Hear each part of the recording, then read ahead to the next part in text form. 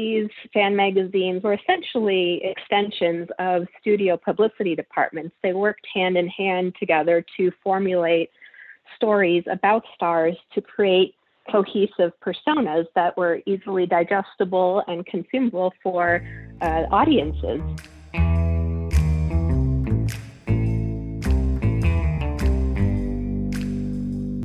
Out of the silver shadows and into the Klieg lights of Movieland comes Nitrateville Radio.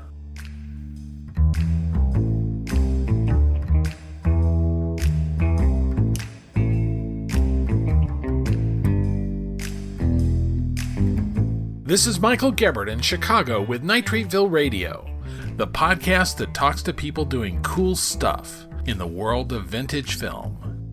Brought to you by Nitrateville.com, the discussion site for movies from the vintage era all around the world. It's an all-authors episode. Rob Stone has a Kickstarter for a book about a short-lived studio that launched one immortal career. And 2 books about the making of female stars. Olympia Kiriakou on how little Jane Alice Peters became Carole Lombard. And Howard Hughes made her notorious. Christina Rice tells how Jane Russell made herself an actress.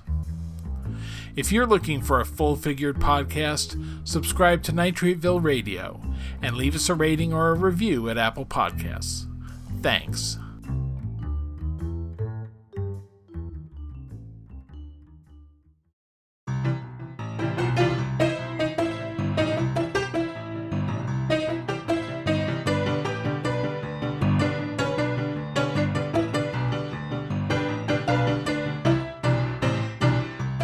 Vim. I get it from my breakfast cereal, along with pep and stick-to-itiveness. But for silent comedy buffs, Vim is a minor studio that lasted a couple of years in the teens, mainly remembered for a kid who got his start there, Oliver Babe Hardy. The world may not have been waiting for a book on the Vim studio, but now it can be yours. Rob Stone, author of Laurel or Hardy, a study of the solo careers of that great comedy team, uses Vim to explore what a comedy studio was like in that era. The book is called Pokes and Jabs, the before, during, and after of the Vim Films Corporation, and the title comes from the studio's top team at the time, Bobby Burns, or Pokes, and Walter Stull, or Jabs. The Kickstarter for the book is running now. We last spoke to Rob Stone way back in episode 4 about Mostly Lost. Here he tells us why it's worth digging into the history of the long-forgotten Vim. Vim comedies, for some of us that are really into the esoteric are kind of a special company because, for one thing, Babe Hardy came out of that company. I mean, he had worked before them, but I think his first known work was The Plump of Plump and Run, and he at one point had said that the happiest times he had making films were the years that he was in Jacksonville, Florida, working for Vim. And if you see any of the kind of behind the scenes shots, they do seem to be kind of a happy bunch of people. I know Randy Scredden has a scrapbook of Babe Hardy's, and there's a lot of pictures of them out on the beach and socializing, and it was just kind of one big happy family and one big bunch of fun. And so, that company always interested me, and I, of course, wrote about Plump and Run, a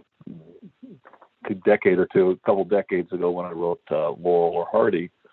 But, that was only like 35 films of what, it was in the hundreds of films that this company in one iteration or the other made.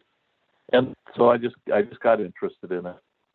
I like the esoteric and the undiscovered. I mean, along with my colleague Rachel Delgadia, we basically have created a whole workshop called Mostly Lost. That's all about esoteric and trying to make things less esoteric by discovering what they are. The one thing is, back then, film companies came and went, faster than you could blink. And, So I just, in a way, it's a big word to say it's a case study, but it is a look at one of those companies that kind of rose up, was there for a year or two, and then disappears again.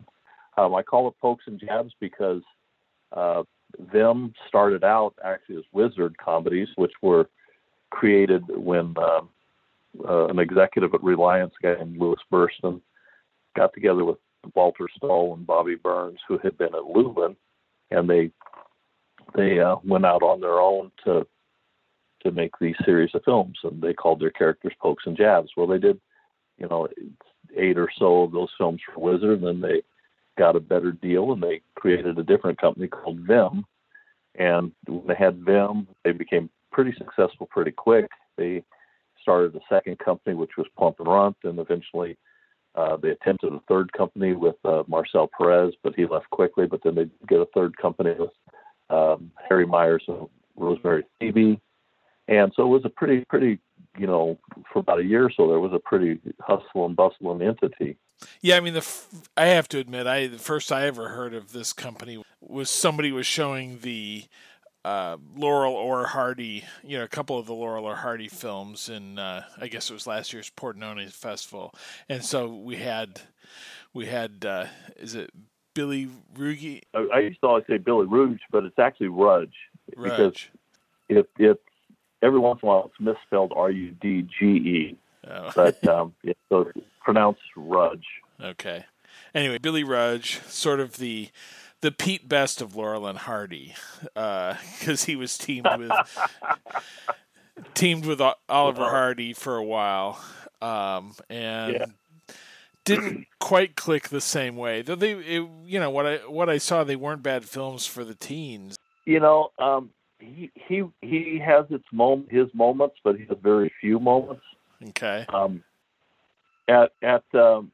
Starting with Wizard and all the way through Vim, I don't think he lasted till Jackson, but Billy Bletcher worked for the company, and his wife Arlene Roberts always felt like Billy Bletcher should have been Runt, not Billy Rudge, and there would be an argument that should have been, or there was another kind of slight comedian, small guy named Bert Tracy, who would have been a perfect Runt to Babe's Plump. He was British, and so when Babe and Stan toured England in the 40s and 50s, he was their dresser. They remained friends for a long time, and Bert Tracy wrote a lot of the films and stuff. So yeah, it was kind of an odd pairing of the two. Billy Rudge was already in his 50s by the time they paired the two of them together. I think there are some really, really good Vim comedies, and if we're talking Plump and Runt, there's some really good ones, and then there's some that are not so good. But if you're a Laurel and Hardy fan, you can't help but looking at Babe Hardy and just seeing the kind of the embryonic version of Ollie. Somebody posted the other day on Facebook or something about some film in the mid to late 20s. Oh, that was the first time Babe Hardy looked at the camera, and I go, you got to be kidding me. He had been doing that almost from the get-go. And so you can look at these films and you can see bits and pieces of what he was to become. And in fairness, if you watch a bunch of comedies from that era, he's not standing toe to toe with Fatty Arbuckle, right? But he's standing pretty tall against a lot of these guys. He did have a bit of a presence about him. So, and so that's the hook. The hook is Babe Hardy and the Vim comedies. But if you start watching a lot of the other ones, Pokes and Jabs were cool. Bobby Burns, he was so acrobatic that some of those Pokes and Jabs are pretty cool because he just does things that you could never believe a human being could do. And then the Myers and Thebes came along. Were kind of a poor man's Mr. and Mrs. Sidney Drew kind of film, but Harry Myers would build these surrealistic sets, and they were kind of offbeat films, but they were interesting. They were interesting to see, and did were more situational comedy like the Drews were. But it's just the whole idea was to dig into a bunch of films and talk about them and bring a little bit more attention to them. And I happened to I chose a company to do in this case. And I know there's been some recent books, some really good recent books on some companies. I think Thomas Reeder, just his Century Comedies book just came out. And, before that he did the Learman book, which was about a person, not about a company. Others have done that too, but this time I chose to do a company, not a personality, like I did the first time. But that's kind of why I did it, because I have no interest. I would, as much as I love Laurel and Hardy, I would never in my life have ever written a Laurel and Hardy book, because to me there's no sense going back over the same ground, something that's been done.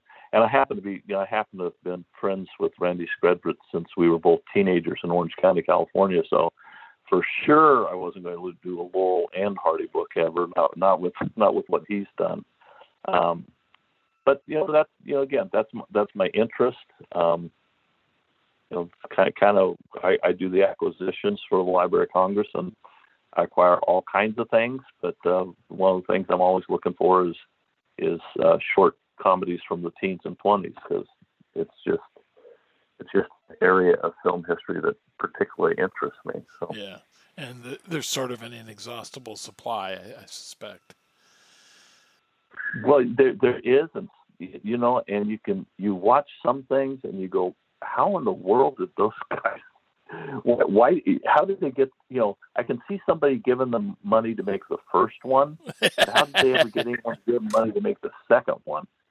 But if you look at some of the things that Undercrank Productions, in cooperation with the Library of Congress, has put out, like the Marcel Perez sets or the Musty Suffer. Again, these are guys that people really didn't know about, but Ben Modell went to the trouble of, with our help, digging into the archive and really finding some of these gems and bringing them out. And, if you watch enough Marcel Perez, you might start debating where on the list he should be, as far as the greats versus not greats. Well, let's talk about Burns and Stoll specifically. Who were they? The story kind of starts with Walter Stoll, who played Jabs. And Walter Stoll was born in Philadelphia, Pennsylvania, was studying to be a telegraph operator, but he couldn't keep himself from sticking over to the theater and watching these different productions. And he finally talked somebody into letting him appear on stage with their stock company, because he apparently had the ability to kind of learn everybody's part. So he kind of initially was this, so-and-so sick, Stoll, get out there. So he was but he very quickly became a little bit of a matinee idol. Around 1908, he decides to go out on his own. He has the Walter H. Stoll stock company. And he does that for a couple of years. A guy who used to be his stage manager and part-time actor was a guy named Harry Myers, who had gone to work making movies for Lubin, and Lubin was a Philadelphia-based company. And so Stoll slipped into making movies for Lubin. Meanwhile, Bobby Burns, who had been born in Philadelphia, Pennsylvania, got into stage work, and he was in the original cast of Babes in Toyland, and then was in that cast when it toured. But he also was in the first roadshow company of Wizard of Oz, the Montgomery and Stone play. But he was very acrobatic, so the big thing was him. And later in life, he did a lot of guerrilla work. He was so acrobatic that he ended up, even though he was never quite a lead in any of those plays, he got a lot of notice because he kind of stole the show. And he, I guess, kind of got tired of being on the road, and he went home to Philadelphia, and he kind of slipped in with Lubin. And so then you had, Walter Stoll and Bobby Burns and George Ream making movies at Lubin with May Hoadley as the star and May Hoadley's husband as the director. And so probably at some point they thought they're probably not going to get star status as long as the current star is sleeping with the director. Yeah. That's what led to Wizard and to Vim and to Jackson. And Bobby Burns ended up working into the 30s and 40s. He's in a number of Laurel and Hardy movies. Again, did a lot of the, if you see an ape in the 1930s, chances are it's Bobby Burns in the costume playing the character. He worked as a gag man for a number of companies. Stoll, on the other hand, when the Jackson comedies ended in late 1917, he'd had enough. He went back home to Philadelphia and ran his father-in-law's business for the next 20 years. But there were just a couple like so many guys that were doing stage work and then just kind of evolved into the movies. Now, had they both been born in Des Moines, Iowa, and that's where they went home after they'd been in vaudeville, they may have never made a movie. I think what was helpful to them was the fact that Lubin was in Philadelphia, and Lubin was one of the big producers. They're part of the whole trust with Edison, but so there was kind of just a natural place for these guys to be when they went home to Philadelphia. And if you start looking at how many different comedians from the era came from Philadelphia, there's a bunch of them. So are there two different books that are coming out? Because it looked like you were doing a book of pictures as well. Well, as one does with Kickstarter, you try to throw in a little bit of a value added to get people to toss in a bit more. And I'm really fortunate in that particular sections of the book, I have more stills than I can use. I don't know if you know Joe Eckert. He recently did a book on Dan Mason, and he had all of Dan Mason's photos. And Dan Mason worked for a company he worked for Eastern, and Eastern eventually released his films as Jackson comedies, even though they'd been made years before. But so I had a lot of stills there. And Bob Burchard, about a year or so before he passed away, sent me a bunch of stills he had, and Randy Skredvitz allowed me access to the Vim scrapbook he has. And there's just a lot of photographs. There's some really cool trade ads and some of those kind of things that won't make the book. The movies being what they are, there's not a lot you can say about some of them. And there's some where I have, half a page entry about the book and 8 pictures. Right. It's kind of you got to have a balance. So the second book is just kind of a fun thing of all the pictures that weren't fit to print, not fit from a moral standpoint, fit from a physical standpoint. Sure. They would not fit. All right. So the Kickstarter, this will be after it's launched, so that will have launched on September 15th, you say. How long is it running? Oh, I guess I put it for the 60 days because I'm a Kickstarter virgin, so I don't. I am very fortunate that Ben Modell's a good friend of mine, so he's walking me through some of this. So I probably will leave it up for 60 days, not knowing.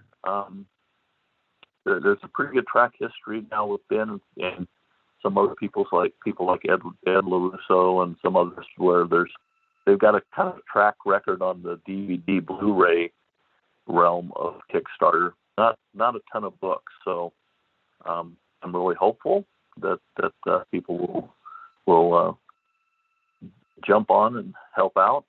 But it is a little bit of an unknown at the moment. So at least this time I'm going to leave it up for a while to give everybody a chance. So can you see these films anywhere? Any of them? Well, actually, you can. There are some, as you mentioned, on the Laurel or Hardy disc, that came out from Flicker Alley in cooperation with the Library of Congress, which was the American version of what came out in Europe by Lobster and the Library of Congress, and with liner notes by yours truly.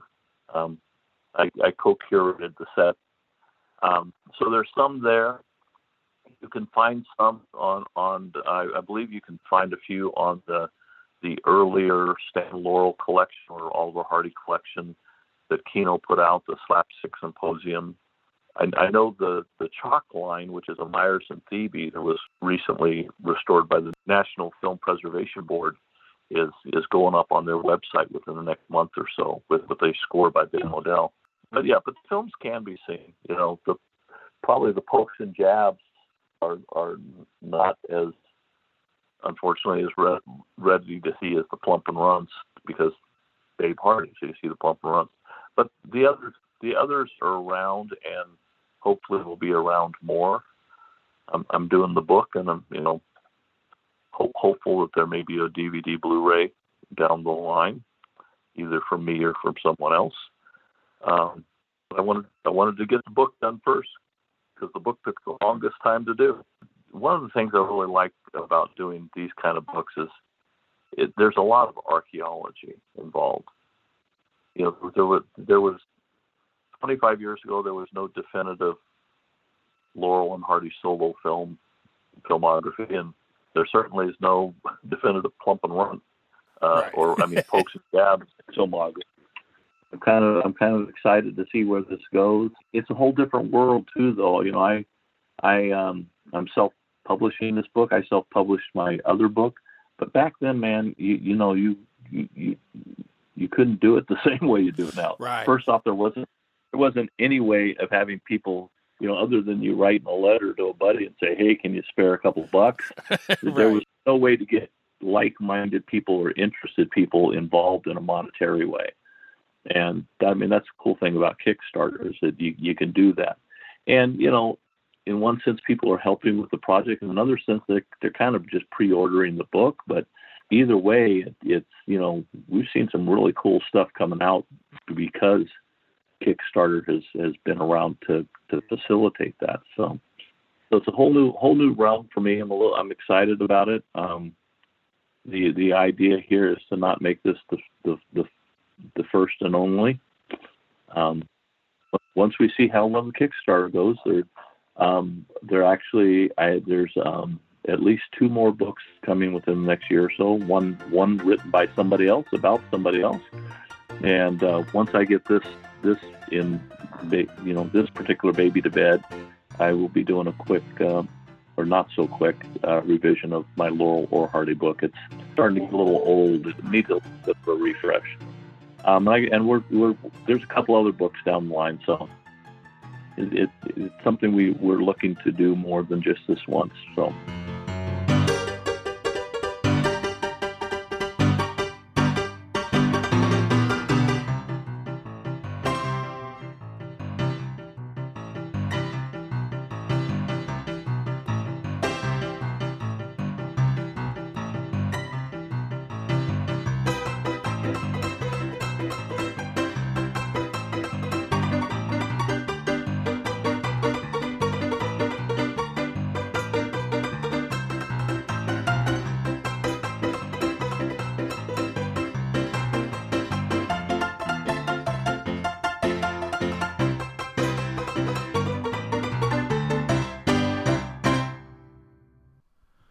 Links for the Kickstarter for Pokes and Jabs, the before, during, and after of the Vim Films Corporation, and examples of the studio's work will be in the show post at nitrateville.com. Yeah. Let me sock you just once on the jaw, and I don't care what happens. Where are you going? It's been ringing 10 minutes. Let it ring. It's Mr. Jaffe. He can stand there pushing that bell till he rots. Remember the last time you tried to keep him out? He had fits. Fits? I'll give him fits. Plenty of them. Cornelia thought she was going to win, and you pushed her in a pile of ashes. You think you could swallow a intelligent conversation for just a moment? I'll try. Well, that's fine. Do you mind telling me just what a scavenger hunt is? Well, a scavenger hunt is exactly like a treasure hunt. Except in a treasure hunt, you try to find something you want, and in a scavenger hunt, you try to find something that nobody wants. Like a forgotten man. That's right, and the one that wins gets a prize, only there really isn't a prize. It's just the honor of winning, because all the money goes to charity. That is, if there's any money left over, but then there never is. Sweetheart, the dress stinks. You're only afraid I'm running away with the sea. I afraid? Why should I be? No, of course not. You're the greatest actor in the world. Everybody knows that, including you. Don't be a prima donna. Whenever there's a chance to take the spotlight away from me, it's becoming ridiculous the way you grab attention. Whenever I start to tell a story, you finish it. If I go on a diet, you lose the weight. If I have a cold, you cough. And if we should ever have a baby, I'm not so sure I'd be the mother. Noir wouldn't be noir without Bogart. Horror exists in the lurching shadow of Karloff. And screwball comedy is defined by the manner and voice of Carole Lombard, who brought a manic energy and otherworldliness to comedy between the sexes. But how did she become the person who defined a genre? That's what Dr. Olympia Kiriakou, who teaches at the School of Communication and Media Studies at Florida Atlantic University in Boca Raton, explores in her book Becoming Carole Lombard, Stardom, Comedy, and Legacy from Bloomsbury Academic Press. I started by asking her, why becoming Carole Lombard? Well, this book really takes a deep dive into the evolution of Carole Lombard's star persona over the course of, I'd say, just over a 20-year period. She was born Jane Alice Peters in Indiana, and I track the development of her career and her star persona from basically the 1920s through 1942, which is the year she died. And over the course of that period, she, as my book title says, she becomes Carole Lombard, the screwball star that people know and love. Yeah, and I thought it was interesting. You're doing a lot of this through tracing what's in the fan magazines and acknowledge that there's no telling how much, if anything, is true that you're reading, or to what extent they're just making up stuff or doing what the studio wants them to do. Absolutely, yeah. I think whenever you read fan magazine articles, especially from that the classical Hollywood era, everything with a little bit of a grain of salt. These fan magazines were essentially extensions of studio publicity departments. They worked hand in hand together to formulate stories about stars to create cohesive personas that were easily digestible and consumable for audiences. So whenever, in doing my research, whenever I was reading something about Carole Lombard's, quote unquote, authentic screwball persona and how she was off screen, identical to, some of the characters that we're familiar with on screen, you have to really consider why this story, type of story like that was being printed, and what type of effect those types of stories were to have on audiences and readers at the time. So I think you always have to sort of be a little critical when you engage with those types of resources as a researcher. Is there anything about her that you can regard as a genuine primary source and not having passed through the publicity mill? Unfortunately not. She never wrote a memoir. She didn't have a diary, as far as I know, at least. If there is one, it's lost to time. I think the closest you could get really is just secondhand, interviews from the people that actually knew her. So, for example, her secretary, Jean Garceau, she published a book not long after Clark Gable died in 1961. But aside from that, really, no, nothing firsthand, unfortunately. And so that's why, my book, I don't necessarily focus on Carole Lombard, the private person. I was interested more in exploring her public image and her work, because you'll never know Carole Lombard, the woman, right? So you have to sort of focus on what we do have available. Though, of course, we can just watch Gable and Lombard, which is completely true. 100%.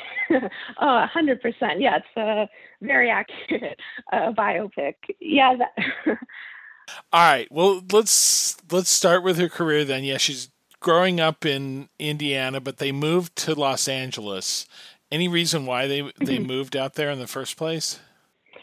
So her parents, they separated. They never officially got divorced, but I think her father, prior to Carol being born, he suffered a very serious accident, and I think that left him with ongoing physical and I think some emotional issues, and he became, I think, a little bit maybe verbally at least abusive towards her mom.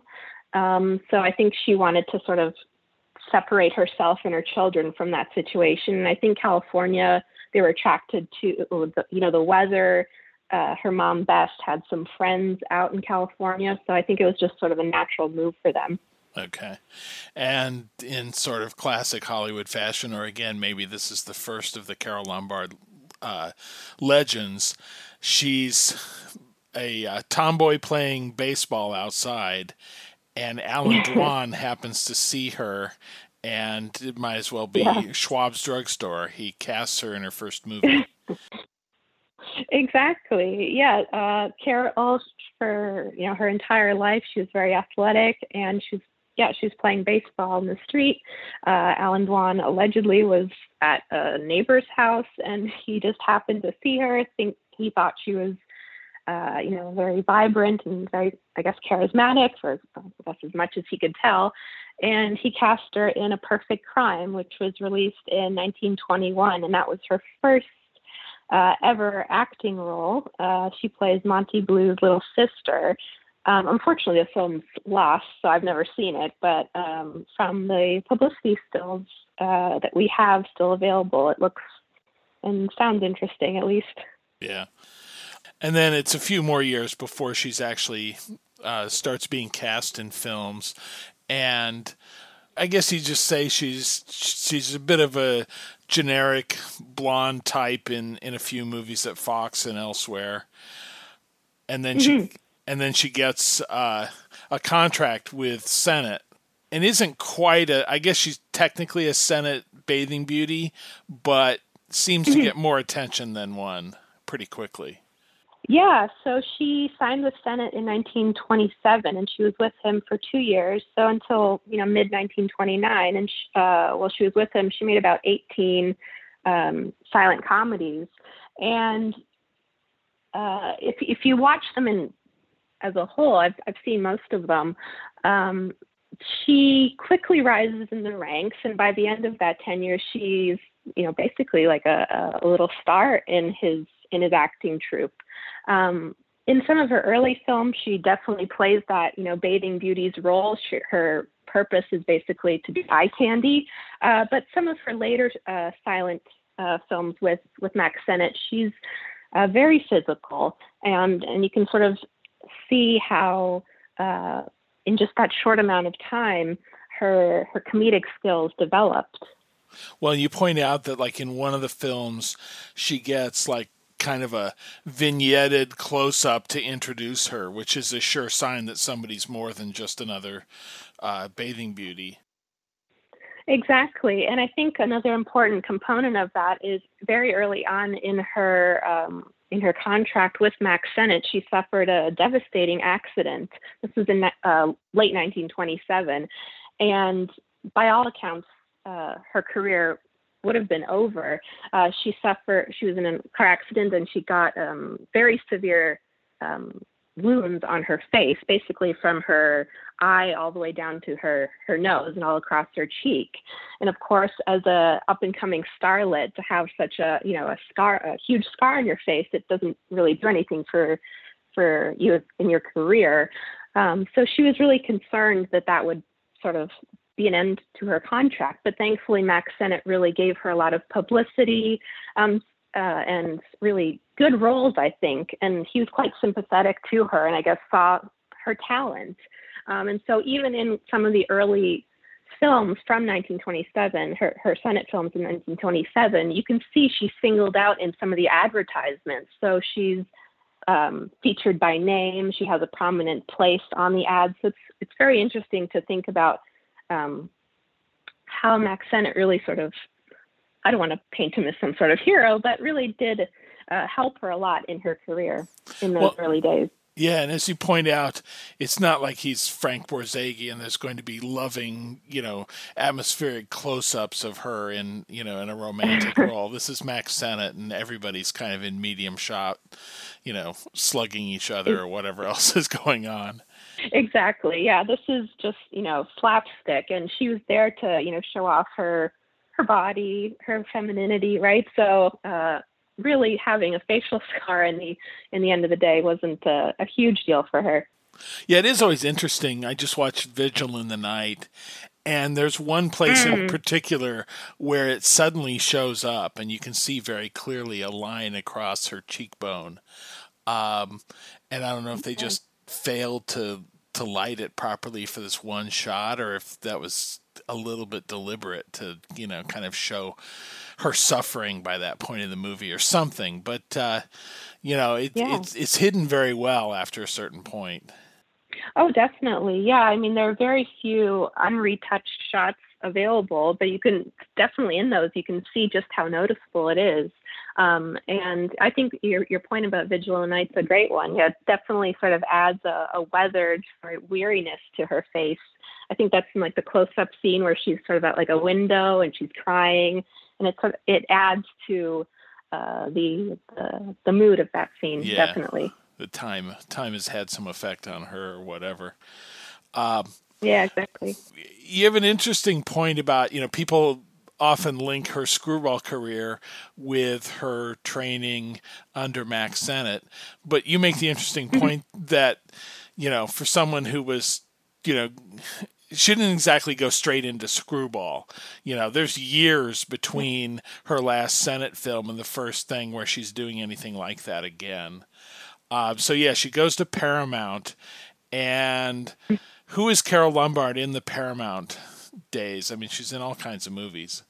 Yeah, Carole Lombard, so as I said before, she ended her career with her contract, with Mack Sennett in 1929, and she didn't make her first screwball comedy, which was 20th Century, until 1934. So you have this window of time where she signs first with Pathé and then with Paramount, where she's basically the complete opposite of what most people know of her, right? She's not that screwball, zany character. She's a glamour girl. She was very sophisticated and elegant, and she was cast in various films to emphasize that star persona. So, for example, like Man of the World and Ladies' Man, where with William Powell, who was her first husband. No More Orchids, No Man of Her Own. And so she had a little bit more of a, I wouldn't say regal, but sort of restrained star persona in comparison to her late 1930s image. Yeah, it was interesting. I was thinking about that and what exactly those movies of that period are. I mean, they're certainly a form of sophisticated comedy. And I think of something like, in No Man of Her Own, probably the best comic moment doesn't really belong to her. It's Gables when he's having to sit in her parents' parlor, in the little town and act like this is the best time he's ever had. And, it's just obviously bored out of his skull, but he's being nice about it. There is kind of the beginnings of screwball in those characters, though they're not screwball, but you have the sophistication without the daffy comedy yet. And obviously, Powell and Lombard both came out of that, and wound up doing My Man Godfrey. So tell me more about her, about what she's like in some of these movies.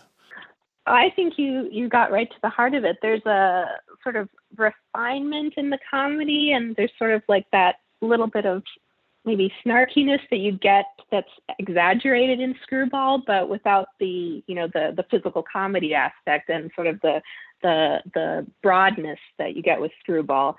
Carole Lombard in those movies, she's very sassy.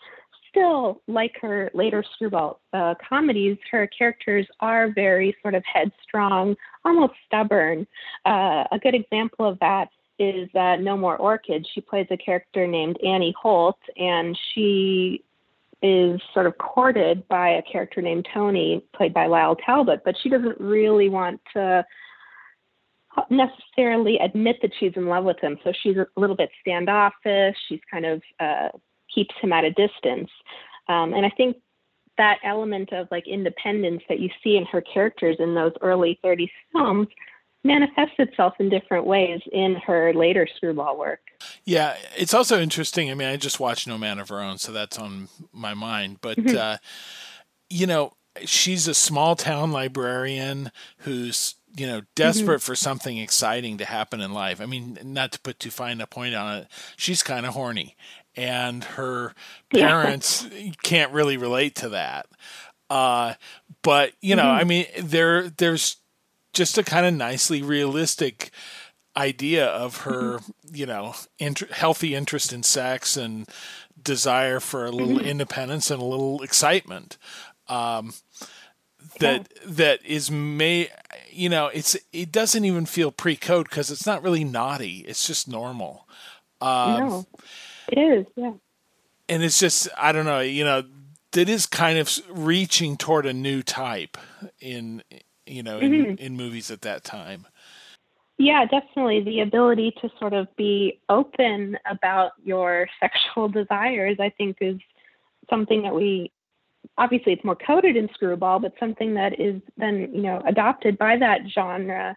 And I think, No Man of Her Own is a good example of that. Her character, Connie, she definitely wants to escape her small town life, but also she's, you know, very clearly she wants to be with Clark Gable's character, right? So, and she's not shy about that. Yeah, they make a nice couple, the two of them. Hope that worked out for them. But yeah, so, all right. So, but yeah, maybe in some ways it's because Screwball can't come along until the production code shuts off other avenues. And that's where kind of the daffy comedy comes in. I always remember I was at something with William K. Everson, and someone asked a question about, you know, the physicality of whatever Screwball movie we had just seen as if it was basically abuse. And, you know, maybe there are times that it gets over into that a little, but basically it's to me, it seems like women are sort of liberated to be wild and crazy on the screen, you know, that they can fall in pools for a laugh and stuff like that. And, you know, and also that like everybody's id in the romance can come out. I mean, they can be beastly to each other in conventional terms because it's a movie and you could kind of go crazy. Does that seems legit? I'm not being a caveman about this. Yeah, no, definitely. No, I think it was Andrew Sayers who said that screwball comedies like sex comedies without the sex, right? So physical comedy becomes that sort of metaphor for the sex that we're no longer able to see explicitly. And screwball comedy, in many ways, I think, despite the limitations of the code, it is very liberating for a lot of the female characters. They are able to express themselves and their desires in ways that I think we hadn't seen before on the screen. And so I think Screwball is sort of a wonderful period for female characters in that it does give us that sort of liberation. Yeah. And Carole Lombard is probably like the pinnacle of that, right? Example number one. Screwball comedian. Exactly. No one is more physical and sort of outrageous and zany than Carole Lombard. Right. I mean, there's just certain people who could do it and certain ones couldn't. I mean, there's no great screwball comedy with Norma Shearer in it, for instance. And so, you know, it really gave Lombard an opportunity to finally have a distinct personality. She wasn't just, you know, attractive blonde in the background, or, you know, playing, what's the one, is it Hands Across the Table, where she's like the hotel manicurist, right? I mean, which is, you know, a perfect example. I mean, you've got a look good and present well to be a hotel manicurist, but you're still sort of a generic person. And she needed to find roles where she could rise out of being a generic person, interchangeable with other people in the nail salon. And then that's 20th Century, which, frankly, both of the characters are kind of monstrous in. But they are.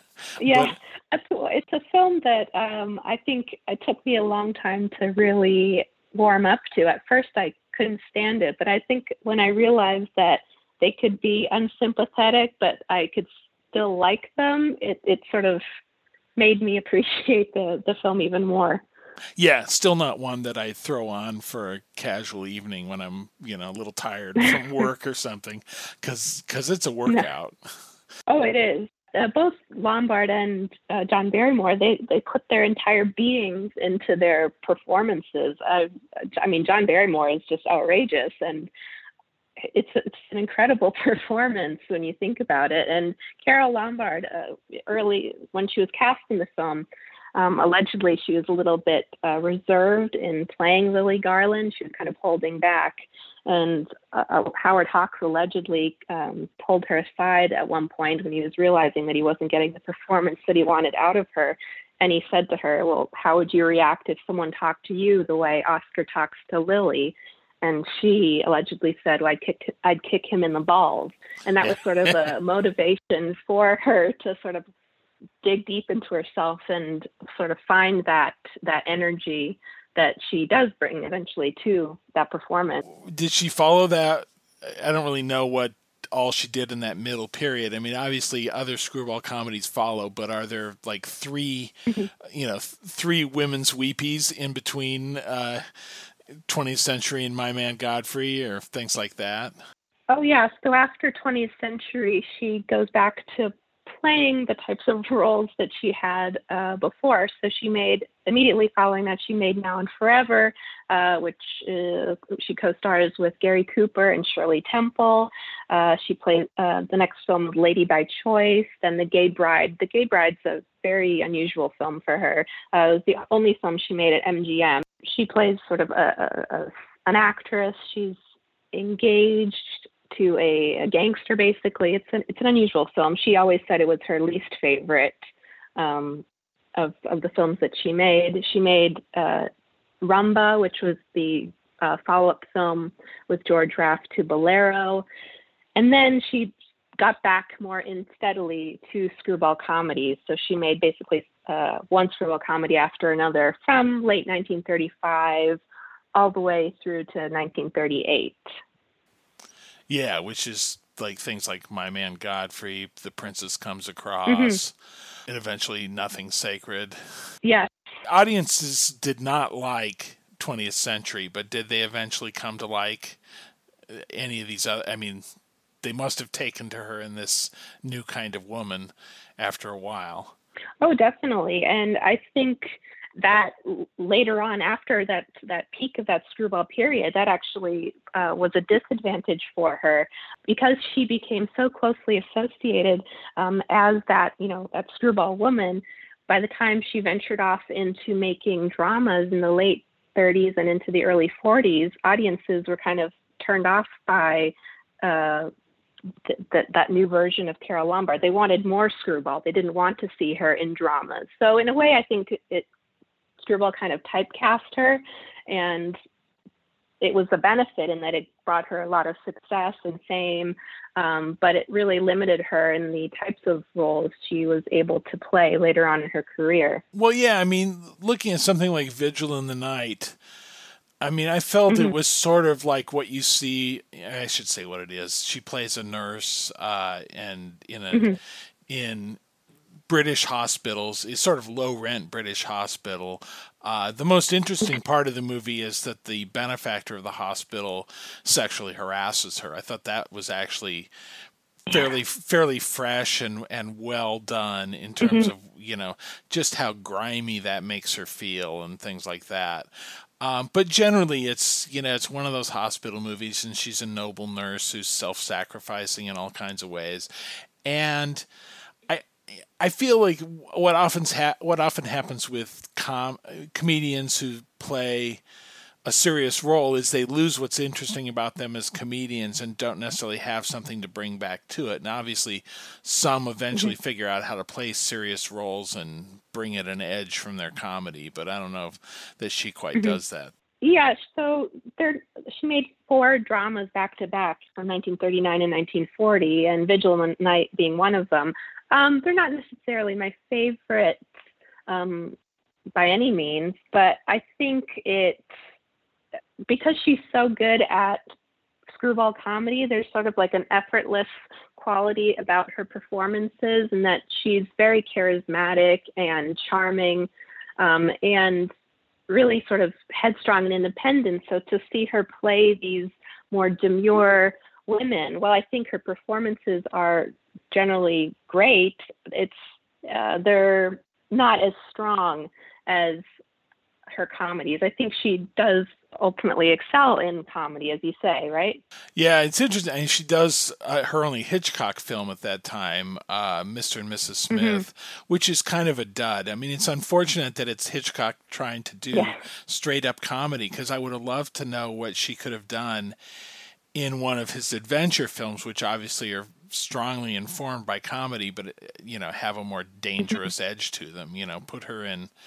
not something like Suspicion, but something that has more of a Strangers on a Train, notorious dark edge to it. That would have been really interesting to see. Oh, I'd love to see her as a Hitchcock blonde, definitely. And Mr. and Mrs. Smith, I think Hitchcock even said he didn't understand the characters in the film, and so basically he agreed to the project because Carole Lombard requested him to direct, but I think you can kind of get the sense that it's just he's going through the motions a little bit. It's lacking character. Right. It doesn't have a MacGuffin. That's what the problem is. Yeah, exactly. It's the subtext of a Hitchcock movie made the main text, and so it doesn't... Exactly. It's stretched too far, yeah. Yeah. But then she ends with Lubitsch, and a film that most people now think is pretty great, To Be or Not to Be. Oh yeah, it's my favorite of her films. I think she delivers such a strong performance. I think she really fits in well with Lubitsch's brand of sophisticated, sort of tongue-in-cheek kind of comedy, and it's a delightful film. And I think I always play it in my classes. And I'm always so happy that my students still really receive it so well all these years later. Yeah, I watch it with my son, who, attempts to get him to watch other Lubitsch things had completely failed. I think, seeing the people in evening dress on the box of like Design for Living or whatever just didn't do it for him, but he went with this one. And liked it a lot. So, yeah, it's kind of interesting, too, that it's like a return to the basic setup of 20th century. Jack Benny is the egotistical actor, and, she's the, sort of self-parodyingly grand actress and all of that. But it's easier to take, certainly, than 20th century is. Yeah. Yeah, it's definitely not it doesn't have that sharpness of 20th century. The characters are a little more refined, to say the least. Well, and they're just, Benny's, Joseph Tura may be an egotist, but in a more likable and, comic way. It's just not as terrifyingly psychopathic as Oscar Jaffe. Oh, definitely, yeah, and I think the same goes for Lombard's character, Maria Tura. She's egotistical, but in a sort of still a charming way. Let's talk about. I mean, she was married twice to famous actors, but she has one famous marriage, obviously, to Clark Gable, and we're talking about how much she's defined by her publicity. All through her career. That is certainly a big part of it, that, the Gable and Lombard myth is, so defining of her. It is. And I am always careful to remind people just how much of that is a myth. at the end of the day, so much of what we know about their marriage is based on that fan magazine discourse. So we always, as I said before, you have to take that with a little bit of a grain of salt. Both of them were incredibly popular individually, and when you put them together, they were, like a mega couple, basically. So there was definitely a financial incentive for the studios and for the fan magazines to really give them ample publicity as a star couple. And I think in that, Carol's identity kind of gets lost, especially, post 1939, which is the year they got married. You see some articles referencing her as Mrs. Clark Gable. And that's always a little infuriating for me because she was legally, of course, but this was an actress who was in the late 1930s, the highest paid star in the industry. She was a freelance worker. She made, dozens of movies, and to reduce her just to be, Clark Gable's wife is frustrating. All right. So then, of course, sadly, she died. What do you think she would have done in the years to come? It doesn't seem like drama was necessarily the most promising thing for her, but as she got older, neither might comedy have been. So who knows? No, definitely. And that's going back to what we were talking about earlier, is when you read interviews when she was posed that question, depending on the outlet, she gives a very different answer. So she said on occasion she wanted to be, a businesswoman, a director, a producer. She's also said that she wanted to retire and just be, Clark Gable's wife and have babies. So I think I don't know how she would have survived, aging in Hollywood. She was 33 when she died, and I think probably by, unfortunately, maybe hitting around 40, she would have had to start dealing with that more directly. So I think she worked for almost her entire life. So I think whether she would have stayed an actress or not, she would have maybe switched, to producing or maybe even, television. Who knows? So what do you think is important about looking at her story now, especially given that we only have sort of a refracted view of her story through the fan magazines and stuff like that? What does it tell us? I think, the main sort of theme that runs throughout my book, and one thing that I always try to emphasize, is that while she was a screwball comedian, and that's the genre that she certainly excelled in and is best remembered for, she was also much more than that. She had a very complex star persona and life and career outside of screwball comedy. She was very talented as a performer and an equally complex human being. So I think to keep screwball comedy as just one aspect of her larger story, I think is important to think about whenever you watch any of her films. We're all alone, no chaperone can get our number. The world's in slumber, let's misbehave. There's something wild about you, child, that's so contagious. Let's be outrageous, let's misbehave. When Adam won Eve's hand, he wouldn't stand for teasing. He didn't care about those apples out of season. They say the spring means just one thing to little lovebirds. We're not above birds, let's misbehave.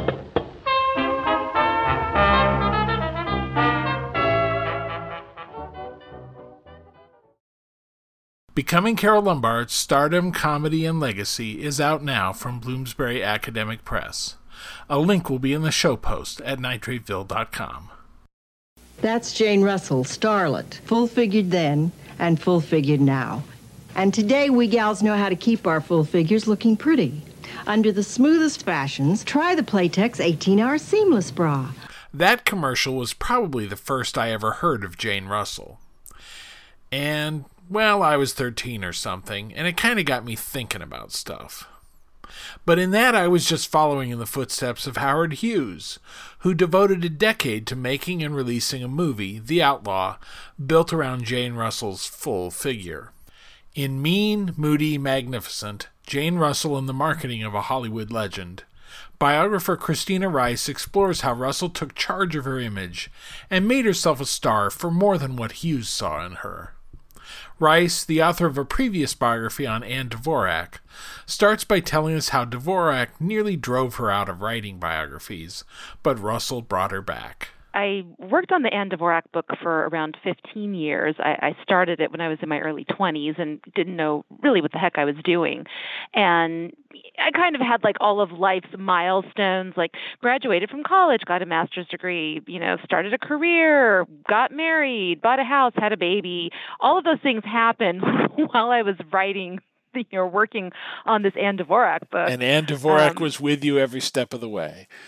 She was absolutely with me every step of the way. That was, I was once dating a guy and we were talking about moving in together, and he said, if we do, we're going to have to cut back on the amount of Anne Dvorak posters hanging up. And I broke up with him like the next week. So yeah, Anne was there. My husband, the man I did marry, we actually got married on an estate that Anne Dvorak had built in the 1930s. I became friends with the owner and he let us get married there. So yeah, Anne was so it ended up being just this very, very personal, kind of exhausting project. So that when it came out, I thought, okay, I've done that. I don't need to do that again. And having, writing a book is, it is a kind of a slog and a struggle. Having had written a book is super cool. I'm in the first part myself. I'm looking forward to the second part. But the second part's exhilarating. Yeah. Yeah, so, after some time passed and, and a little bit of distance from the Anne Dvorak book, I thought, well, gosh, maybe I can do this again. At least I know how to do it now, because I didn't really know how to do it before. And, in the meantime, I became a librarian in the middle of all of that. So, I'm pretty good at research now. And I didn't really know who to write about. And, so I went to my publisher and said, I'm thinking about doing this again. And I don't know, do you have anybody in mind? And they were the ones who suggested Jane Russell. And I was really surprised to see that nobody had written a book about Jane, except for Jane. She had written her autobiography in the 80s. And yeah, what I find so fascinating about her was that she was somebody who I absolutely knew and who a lot of people knew. She has a huge amount of name recognition, but not as much is known about her or her filmography. People can say, oh, she's in The Outlaw and she's in Gentlemen Prefer Blondes, and she did a couple with Mitchum. Otherwise, they don't know. So, I went ahead and dove back in, and it was, it was a very different experience than Anne. So, yeah, it was fantastic. Well, I think too. She isn't like typical Hollywood stars and their stories about their lives in Hollywood, because she takes a third act turn kind of back to her roots in religion and things like that, besides doing the famous bra commercials. So, it's like not a lot of built-in appeal for the typical Hollywood biographer, I think, in, who she is in later life. But you find that interesting, it seems. I have to admit, like that aspect of Jane, because she was a very religious person, and in her later years, that kind of led her to be a little bit more right wing, or a lot more right wing politically. That was something that gave me pause, and I'm wondering if maybe that's why other writers didn't really tackle her. And I just thought that, that the rest of her life was so interesting that I would be up for the challenge. And, I tried to handle that aspect of Jane as objectively as I could and just let the reader draw their own conclusions. And, I hope I was successful in that. Why can't she be a Scientologist like a normal star? No, she had to be Christian. Well, and like not even, and like speaking in tongues and just really, Jane, everything Jane did was, Jane marched to the beat of her own drum. And even that aspect of her life, Jane was doing her own thing. Yeah, and probably not a lot of that in Malibu, I have to say, speaking in tongues. Yeah. I don't know.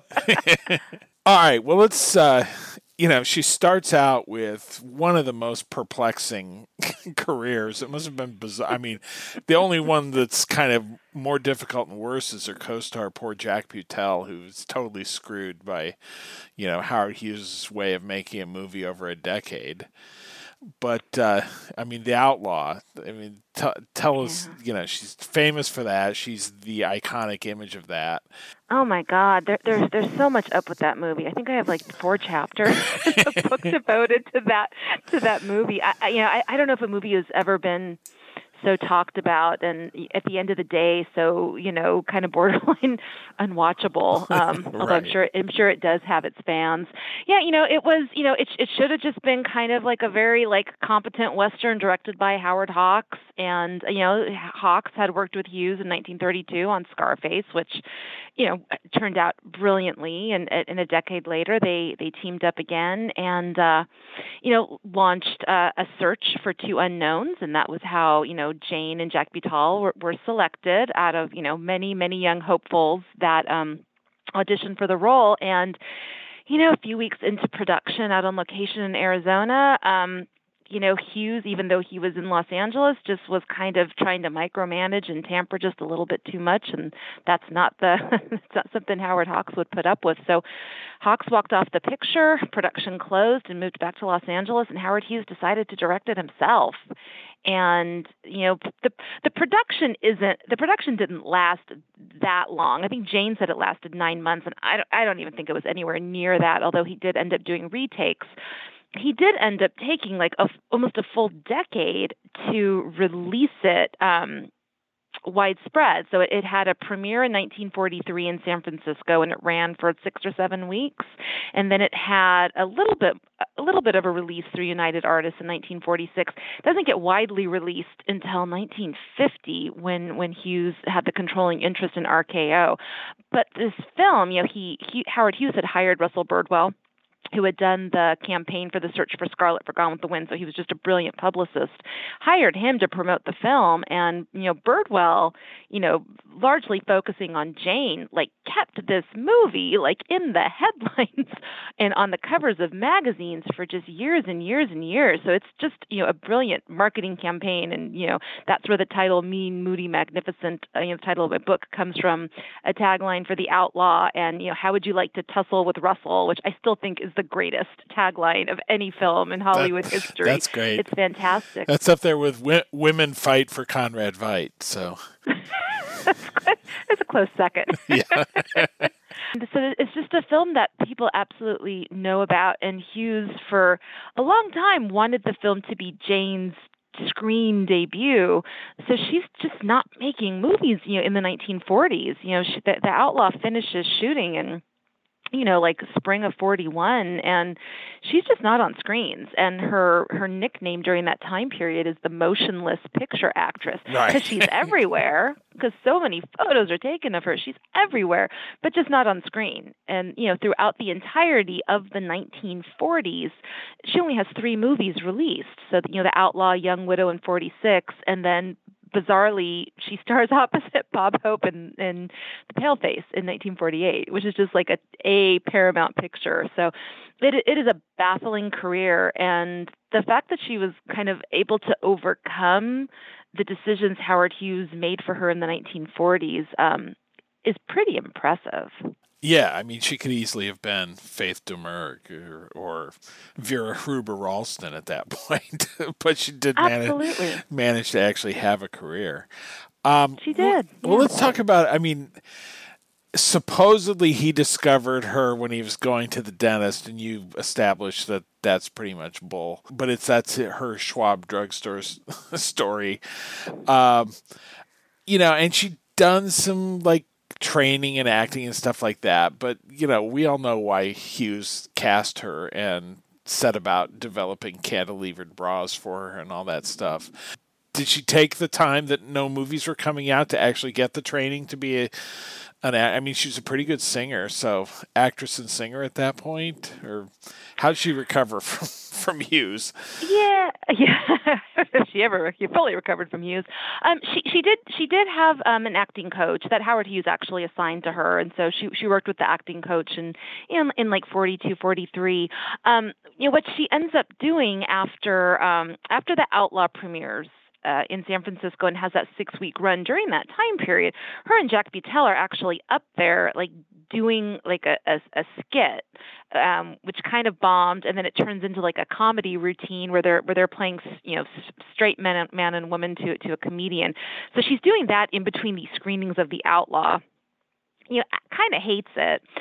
Catches wind that Hughes is thinking about road showing The Outlaw with just her, because Buttel's about to go into the military, because this is 1943. So she actually ends up coming back to Los Angeles, elopes with her longtime boyfriend, Bob Waterfield, the football player.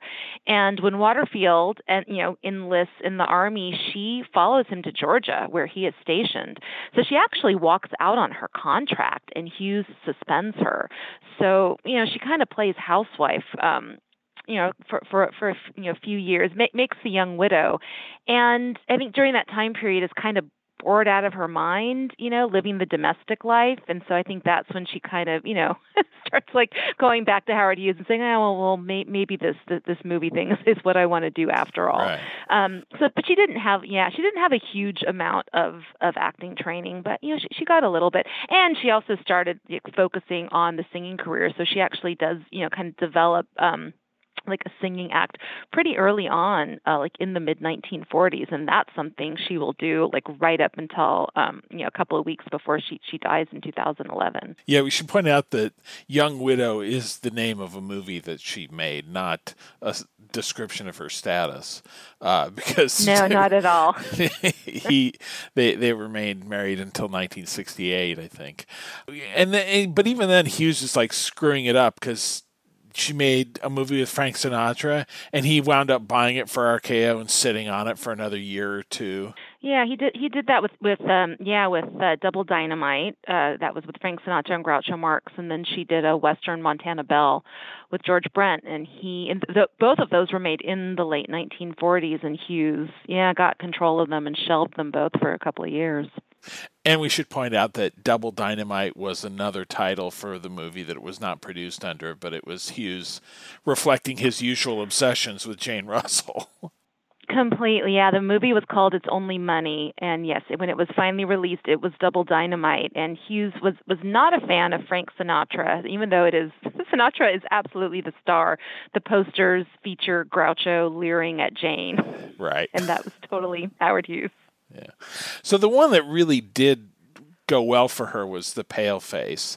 I mean, I'm sure to some extent it was stunt casting because it's a Western comedy, but she really rises to the occasion, and she and Hope not only became good friends, but they played off each other really well, and she's kind of the straight woman for him, but she has she can turn a comic bit pretty well too, in a slightly, with a little sarcasm or something to it, a little bite to it. Is that basically where Jane Russell invents herself? Yeah, I think so, and I think it's the character. Yeah, it does have that sarcastic bite, but I think that was like a little bit of reflection of Jane. Like she was infusing some of her own personality into the role, and those seem to be the roles where she excelled at the most. So like in The Young Widow, it's like this hyper dramatic role, and it's very earnest, and she's just playing it so straight that it just.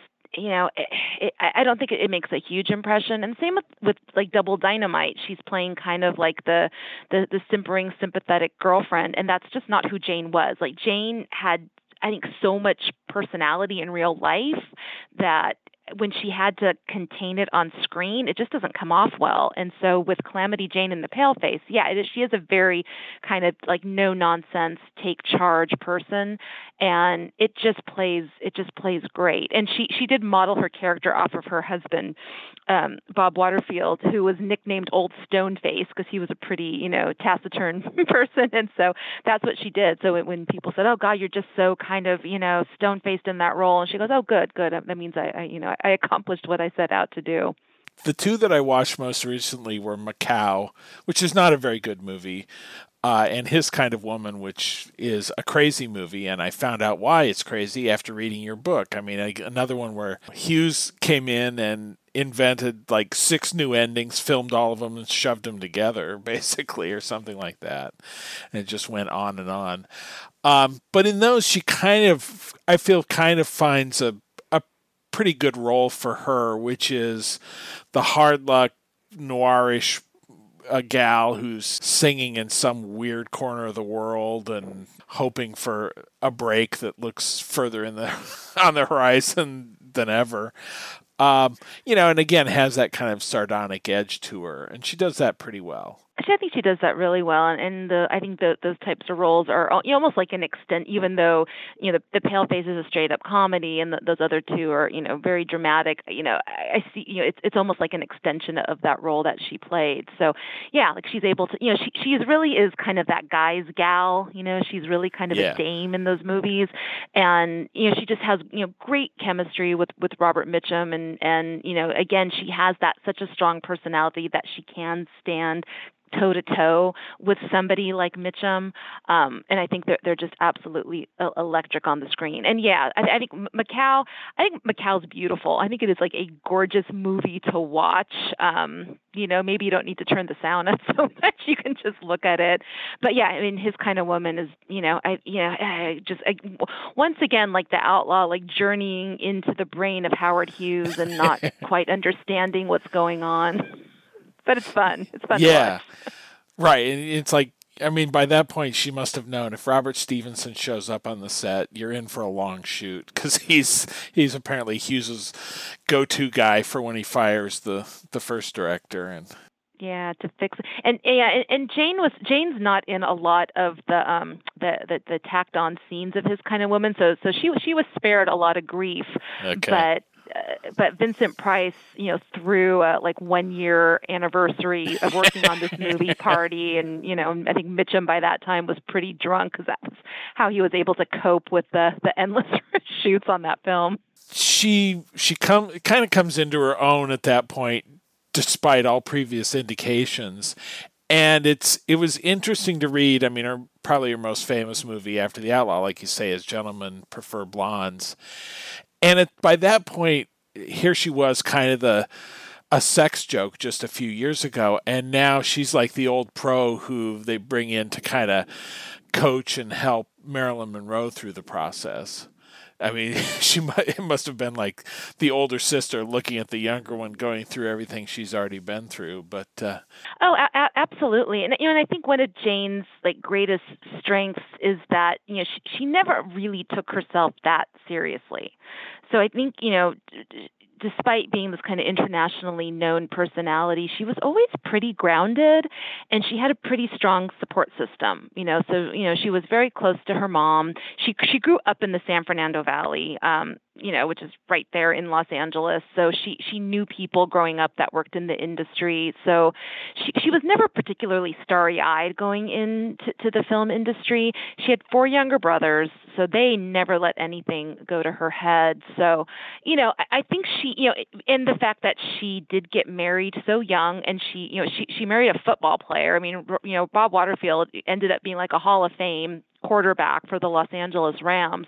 So I think, kind of the Hollywood Wolves stayed away from her because she had this football player husband. Right. So, I think she really kind of just weathered the ups and downs and pitfalls of the industry, because she had, because she was very self-possessed, and, because she had such a strong support system, and kind of all these things that Marilyn didn't have. And so, going into Gentlemen Prefer Blondes, she was loaned out for that. It was finally her chance to work with Howard Hawks. It's, over a decade after The Outlaw didn't happen for the two of them, and she just had wanted to work with Hawks after that. And she just saw it as, it's a, Technicolor, picture at 20th Century Fox. It was a musical. It was just a great role for her, in some ways tailored for her, because they, even though it was based on a Broadway show, the role was beefed up to accommodate her top billing. So she knew it was a great opportunity, and, she saw this co-star, in Marilyn, and I think just saw that Marilyn didn't have as many kind of emotional advantages that she had, and I think Jane wanted the movie to work. So so she absolutely was a big sister to Marilyn, and just didn't have ego, and did what she could to make sure that that it worked for both of them. Yeah. Now through the whole decade, I mean, you talk about a lot more movies which seem to be convinced that Jane Russell's breasts are the key to movie riches. We get Underwater, which I love the story of them doing an underwater premiere where people had to like snorkel down to watch the movie in a pool. Which or they could opt for the glass bottom boat if they didn't want to put the scuba gear on. Yeah. Yeah, I mean it's just crazy, and of course the total subtlety of the advertising for that one too. It's like scuba action, aqualung, excitement or something, and aqualung. Gee, what are you referring to there? So yeah. And then the French line, which got into all kinds of trouble because of her skimpy costumes and things like that. So yeah, I mean, that just wouldn't go away from her career. No, it wouldn't, because that's what Howard Hughes saw as, kind of his bread and butter in promoting her. So, she kind of swallowed it, I think, as best as she could, and she understood that, what was part of what she had to deal with in order to have this career. But she would, draw the line sometimes with Hughes when she had to. So, in the French line, that skimpy costume, as skimpy as that costume was originally, he wanted her to wear, a bejeweled bikini, and she went on strike. She walked off the set and would not return until there was some sort of compromise. And so that was a major victory, because Howard Hughes was not somebody who heard no a whole lot.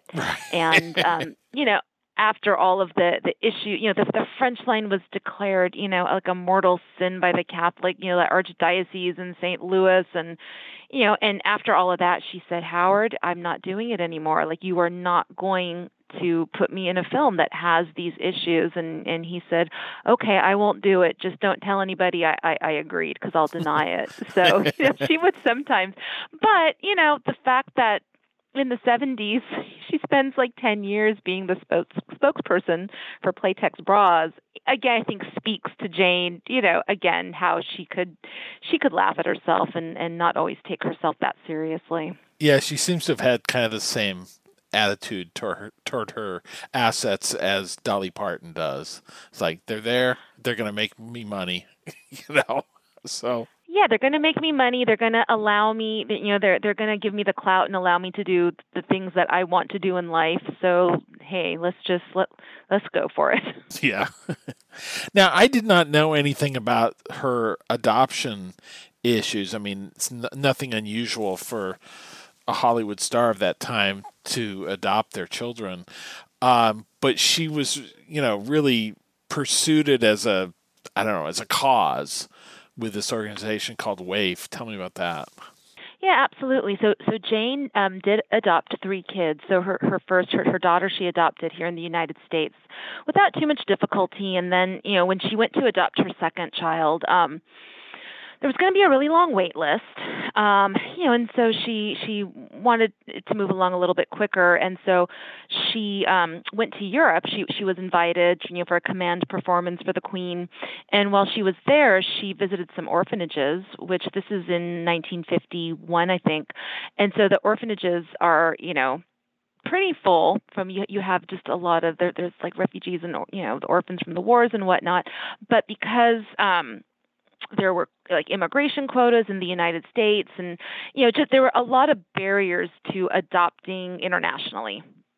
And so, as she's touring the orphanages, she's getting a lot of press coverage, and she's saying, yes, I would like to adopt a child, and, having this difficulty. And so a Irish woman comes to her hotel with a 3-year-old boy and says, I can't care for him. Can you give him a better life? And, Jane, with help, gets all the proper documentation to take this boy out of England, but it causes an absolute, international uproar and, parliaments, getting involved. And because parliamentarians are mad, the FBI feels obligated to, open up a case on her. And ultimately she is able to adopt the child, but the whole thing left such a bad taste in her mouth that, she decided to use her celebrity to do something about it. So she started WAIF, which ended up being the fundraising arm for an organization called International Social Services. And, they facilitated international adoptions. And, then she sought out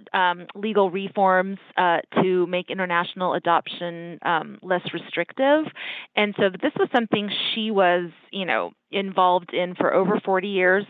She, I think, used all of her clout and all of her celebrity. And this is what we were talking about, kind of like using her assets for what she wanted to do. Right. That was WAIF. And so she put up with a lot from Howard Hughes because it enabled her to advocate for WAIF. And at one time, they had chapters all over the country, and they kind of played a role in placing tens of thousands of kids. Later on, when they became a nonprofit in the 70s, they kind of focused on the foster care system here in the United States, and she would go lobby Congress. So, it wasn't just a celebrity, putting their name on something to, look glossy and get a tax write-off. I mean, it was something that she was very, very much involved in. And I think absolutely you consider it her life's work. Reading her whole story, I mean, she did pretty well for a Hollywood star. She didn't go crazy. I mean, she was apparently kind of a hard drinker for a while, but didn't wreck everything and did some good and approached her career with a fairly level head for someone who was pretty naive when they went into it. I mean, I found it a positive story, which a lot of these are not. Yeah. Oh, yeah, I absolutely agree. I mean, she certainly had her ups and downs, and I think, tragically, her second husband passed away 2 months after they were married, and so that was something that really destroyed her in many ways. And I don't know if she ever completely recovered from it, but no, overall, compared to just some of these just kind of heartbreaking, crash and burn Hollywood stories, I don't think this is one of those at all. Yeah. So you kind of liked Jane Russell by the end? I did. I mean, I'm certainly perplexed by her sometimes and frustrated by her. But I felt the same way with Ann Dvorak. By the end, yeah. It's like, oh, Ann. What? But at the end of the day, I mean, she's she is a larger than life personality on movie screens, but she's also a human being. So yeah. So we're all perplexing and frustrating. But But at the end of the day, I had a lot of fun writing. Ann. I guess I had fun writing about Ann Dvorak, but it was also exhausting. And no, with Jane, I just had a great time, and I really loved getting to know her on film, beyond Gentlemen Prefer Blondes and The Outlaw. Some of her films like Foxfire and The Tall Men, and even Cauliflower Cupids, which was this wacky movie she made in the 60s. I think she's just fun. She's fun to watch. She was truly a movie star. Whenever a doubt appears, your future with me will continue to be kisses and tears. Kisses and tears, that's all our love is. It's nothing but kisses and tears. When I kiss you, there is no reaction. You're too busy with addition and subtraction. Mean, Moody, Magnificent, Jane Russell and the Marketing of a Hollywood Legend by Christina Rice is out now from University Press of Kentucky. A link will be in the show post at nitrateville.com.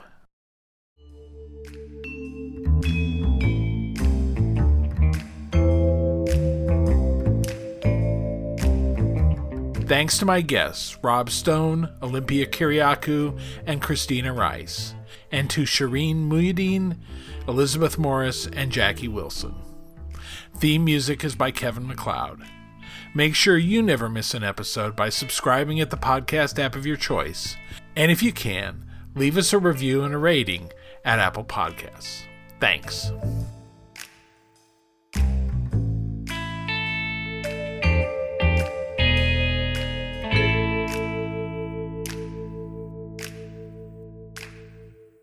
Once that was a forest.